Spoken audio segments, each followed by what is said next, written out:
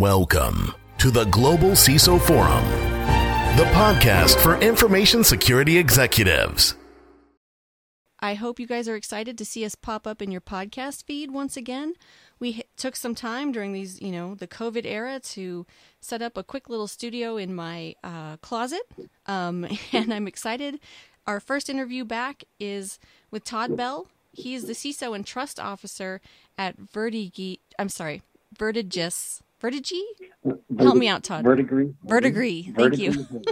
Verdigris Holdings. Sorry about that. I had it and then I lost it. And Todd is a longtime friend of EC Council, the Certified CISO program, and our CISO events series. He's been a speaker dating back all the way to 2012 in Miami. And he's a speaker again this year at Global CISO Forum at Home 2020. And so we're going to talk a little bit about Todd and give you a sneak preview of his very cool API talk that he's going to present to us in October. Welcome to the show, Todd. Thank you for the warm welcome. Absolutely. It's so great to talk to you. We spent about half an hour trying to start this podcast interview because we're just catching up as people, as friends. And that's, I think, a lot of us are doing that. A lot of us who are isolating at home, especially, I think it's nice to talk to humans every once in a while, and it's been really great catching up with you. And I'm just so glad we have you on the agenda this year. It's just it's special to have you back 8 years after, I think, your first time speaking at a EC Council event. Yeah, absolutely. And I think for the past 8 months of my career, recently joined a fintech startup. And what was really strange about my role was that, we had a situation where I was a one-man show. And in prior roles, I've always had a team. And in this situation, I had to be a one-man show. And I really had to get hands-on with my job and working very closely with the developers. And as I went through this journey, I started to discover that there's a lot of loopholes and security issues related to APIs because, as we know, APIs have been around for a long time. But now we live in this new API economy, and everything is now connecting to an API. And so this is where it really started to raise my awareness and starting to recognize some of the vulnerabilities. Huh. That's a really interesting perspective. So you had to get really more hands-on with some stuff that maybe previously other team members, employees would have been handling, and you realize, wow, this is kind of huge. I wonder if other CISOs are as plugged into this. Was that kind of how this talk came about? Absolutely, because, I think that what I've learned over the years is, I think I was operating just like any other CISO out there, where we know to follow the OWASP top 10 mobile security vulnerabilities and running our dynamic and static source code testing, and then being able to, understand what the business process flows and how data is moving into these, mobile apps and how they interact with our APIs. But one of the things that I never really dug deep with is with the APIs themselves. And so that's when I started to notice that we started to have some vulnerabilities related to our APIs. For instance, REST APIs are super popular. They're used all over the world. And what I didn't know is that with REST APIs, the client ID and the secret and also the URL is hard-coded on the mobile device that when we download something, and so it makes these calls to some type of an orchestrator like a MuleSoft, for instance, and then being able to access back-end systems like a SaaS system. And in our case, we're a banking as a service, and we started to recognize that, hard coding credentials, well, that's not a smart thing to do. And if a hacker was able to download our mobile app, reverse engineer it by decompiling it, they would be able to see the client ID, the secret ID, and the URL, and they could launch a DDoS attack. And the reason why that matters is that, we live in a really politically divided times as a nation. And if a company says something that, a hacker might not agree with, what a great way to attack the API of just overwhelming the authentication API. So anybody that has a mobile app, you can prevent them from logging in. And the tricky thing is that you have the credentials to look like legitimate traffic, because most companies don't leverage rate limiting for the connections trying to go into their API, so you can't drop the traffic. And so this is a blind spot that really opened my eyes. That's really interesting. Yeah, because there's nothing like your talk on our agenda, and I haven't seen an API talk on a CISO agenda either for other events. So I'm really excited to hear about it. And even I as a layperson know how critical APIs are and how vulnerable they can be, just because you kind of have to, or you don't have to, but it seems like people just kind of click, accept all, or just, install it, and it seems to come, sometimes they come prepackaged. And if you let that happen, I can see how that would be, you're connecting this to this to this to this, and it's just a trail of vulnerabilities. So I'm excited to see that kind of talk on our agenda. Going back to your current role, what I wanted to point out, so you're the CISO and trust officer. Tell us a little bit about the trust officer part of that job role, because I don't think I've seen that one either. Yeah, and the reason why I wanted my job description modified is that I didn't want us to be another one of those companies that blows it. And I don't know about you, but I'm really sick and tired of my data being lost all the time. And it really comes down to thoroughness of the job itself and digging deep and getting your hands dirty. And I recognize that when you become a director and above, from a cybersecurity perspective, that we kind of step away from the keyboard. Now we're in leadership and now we're managing teams, but it's still really important to understand what's happening around you. And in this particular situation, I didn't have a team. And so I had to teach myself a lot of things, and I became a full administrator for a lot of platforms, which I never envisioned to see myself as an executive become a full administrator. That's really unusual. And so I had to learn this. And fortunately, I started attending daily stand-ups for Scrum meetings. And so I started to dig deeper with our development team, started asking more questions. And this is where I started to discover that, if we don't set this up correctly, there's some potential vulnerabilities, and that we started to realize that this is an industry-wide problem. This isn't just us. This is a lot of your apps that you have in your Android or iOS store, because a lot of them use the REST API, and the right way to do authentication is using OAuth and what's called proof key for code exchange. And that's something that I'll be talking more about during my presentation here this October. What do you do about it? So one of the things is I didn't want to have a scare tactic, the sky is falling presentation, but something that, hey, what do I do and where do I look? Because I want to raise the awareness for CISOs and their teams to dig deeper into their APIs, because as I mentioned, we have this API economy that's, exploding right now. But the reason why it's exploding is, here we are, we're this little scrappy startup. Nobody's ever heard of us. And here we are able to build a humongous platform that's enterprise scale that can go from 1 million to 50 million transactions per second. And we didn't have to invest millions into software. And so essentially what we did is we had MuleSoft as our orchestrator and our API management tool, and we're able to connect to back-end banking systems that the huge banks are using, to identity management platforms, AML platforms. And the irony is that we didn't own any of this software, and we're paying a monthly subscription fee.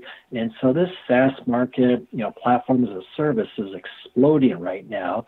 And it's how a startup can get into the business of being able to operate as an enterprise, because we're just a team of 12 people, but we're able to outmaneuver and outscale a lot of banks. And that's what is kind of the interesting aspects of the fintech business, is you could just do some really powerful things for not a lot of money, because 5 years ago, we didn't have these kind of options. You would have to spend at least $20 million to do what we're doing today, where we're spending a fraction of the cost with monthly subscriptions. Wow, that is fascinating. I mean, fintech itself is fascinating. What a fun space to be working in. So that's very cool. Yeah, and like I said, I can't wait to hear your talk. I'll be honest, a lot of times I don't listen to the talks, but yours I am for sure going to listen to. Because it just sounds so cool and hands-on in a way that a lot of CISO talks don't. So do you know of any, have you seen any real-world cases of problems arising from poor API management? Yeah, so if we look at this past June 2020, a little known data exposure situation almost occurred with Starbucks for 100 million of its customer accounts. And a researcher found a REST API that connected to an internal backend API, and that researcher was able to trick the WAF, the Web Application Firewall that Starbucks had in place, with segments and being able to worm their way in and located the database with the customer accounts. Starbucks immediately fixed the problem once they were notified, but it highlights how cybersecurity departments don't understand how APIs are authenticating, how they're limiting the traffic flows, and also the configuration setup. And so, what I've learned over this is that there's a lot of blind spots with APIs, and we have to dig deeper with this segment of APIs, because if you think about, any technology company or healthcare provider, or if it's just, Facebook or any of these organizations, that everybody is using an API, but it comes down to how are they setting this API up? And this is where I found this blind spot in cybersecurity that is often overlooked, because we just look at the source code of things, but we don't look at the configuration of the APIs, and that's what got me interested in this. And fortunately, I was glad that I did, because I learned so much from this, and I got some training from MuleSoft to dig deep into this, because they have a very robust API management platform.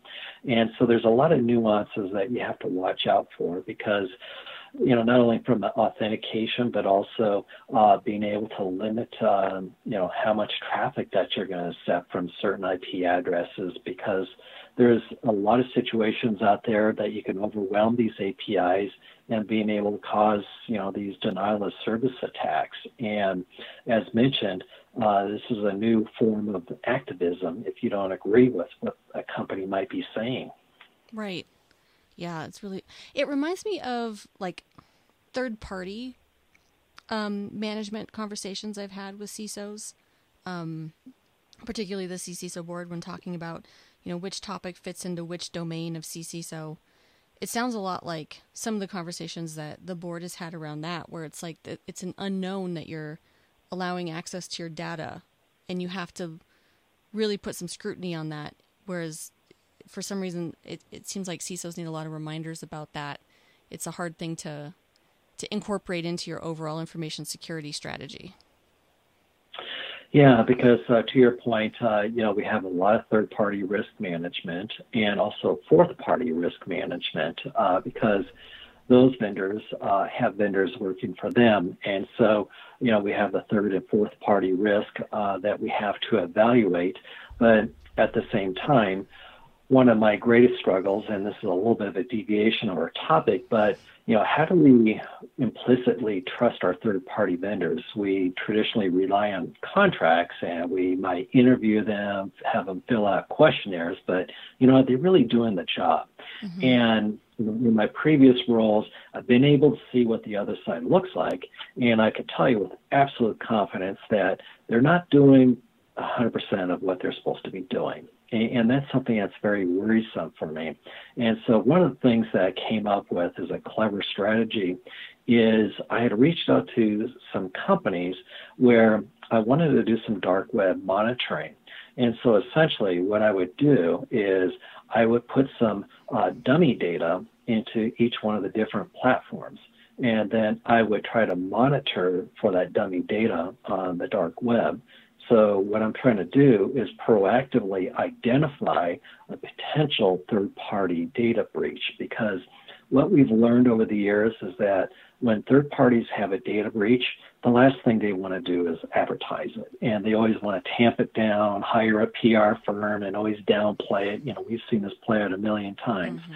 And what I wanted to do is I wanted to get ahead of it. And so I'm holding my third parties to a different standard, that I'm actually looking for this dummy data on the dark web.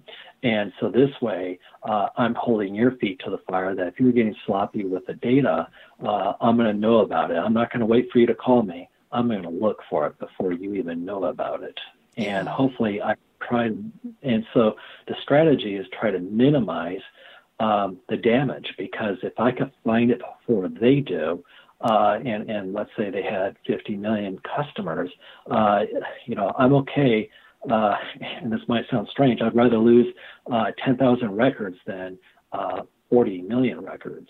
Mm-hmm. And so that's kind of the strategy behind it, that I could try to minimize some of the damages. And that's why I deliberately do that, because we have so much heavy trust with our third-party vendors, especially with SaaS, software as a service, platform as a service, infrastructure as a service. We're now relying on other people, and this is how we have to hold them accountable, because we have all this new third-party risk that we're trying to struggle with, yet our neck is on the line that, we're the ones who picked them, and if they lose the data, it's our fault. Right. Is it currently on CISO's radars to be looking at the APIs used by their third parties? No, it isn't. And that's an excellent question, because one of the things that you can do is that if you're connecting together, let's say you have a MuleSoft platform and you're going to connect to ABC company, they're going to have to give you parameters, configuration guidelines of how they're going to set up that API. And that's when you get your cyber team involved with that, because, this is where you find out, well, what are you doing for authentication? What are you doing for a DDoS attack? What are you doing for, making sure that this traffic is 100% encrypted? There's all these checks that have to be done. And so this way, we don't have any potential data leakage. And this is where cybersecurity needs to get a little bit more involved with those connection types, because I think that we kind of look at from a perspective of, it's like, oh, we need to create a firewall rule or a WAF rule. And we need to go a little bit deeper as far as what that connection is truly going to be, hence the API. Yeah. Yeah. I mean, every time I think about it, the job of a CISO, I just I can't even imagine. It's just, you could just keep going and going. Like you talked about fourth party management. It's like, oh, wow, I never even, yeah, of course. Like, who are they dealing with? And then how are they connected with that API, even if it's not connected to you? And like, ugh, like, so stressful. And it could just go on forever. You're a special breed of crazy, I think. Yeah, no doubt about that. And, I think that, it's outsourcing to the outsourcing, essentially what that is. And everybody's looking for new cost competitive structures. Mm-hmm. And a lot of these companies are using, fourth party management teams in different countries. And so this is where we see a lot of support. Especially for after hours, if you're, follow the sun type of model. And so this is where, that starts to, have the exposure for, who's, having access and what are they doing. And so that just comes down to good cyber hygiene. Mm-hmm. Well, something else I think that your story highlights is, you've been a CISO or equivalent role for a long time, but you had this new challenge and you took it on and you learned something new that, previously was kind of, you definitely knew about APIs, I'm sure, but just, weren't as hands-on with them. And I think that's a really good lesson for, CISOs, aspiring CISOs, pretty much anybody, that you have to be constantly willing to learn, especially in this industry. Yeah, that's an excellent point, because, I feel like for the past 8 months, I've been through a boot camp, and I had to really retool myself, and I thought I was technical, and gosh, I wasn't technical enough. And so I think that I really had to immerse myself. And I think that just gave myself building those partnerships and the relationships with the other teams definitely played a role, because there's always daily communications. And yes, we did butt heads a few times, but it was in a respectful way that we could pick up the phone and have a polite conversation the next day. And I think that was really crucial to this, because if I didn't have those partnerships and, where I looked at them as my business partners and, treated them the way I wanted to be treated, I would have never found this information. And so it goes back to the soft skills, that if I didn't have the soft skills, I would have never discovered this. Right. Well, and it's that, and it's also the humility to be like, oh, I have a blind spot. I need to dig deeper. Let's find out more about this. Whereas I think a lot of executives, especially ones with your seniority, might not be as willing to kind of admit, or maybe they'd say, we need to outsource this. We need to, someone more junior than me needs to be dealing with this. But I think you learned a lot through this, and it's definitely helped your company and will help your career going forward. So yeah, I just find that very admirable for someone at your level. Well, I certainly appreciate it, because I definitely got schooled. Well, that'll keep you honest, I guess. Yeah. Well, you know what? When we look, what does post-COVID look like? And, I think it's pretty safe to say that, a lot of us are still going to be working from home, that even if the vaccine is released, it's going to take 18 to 24 months to release that.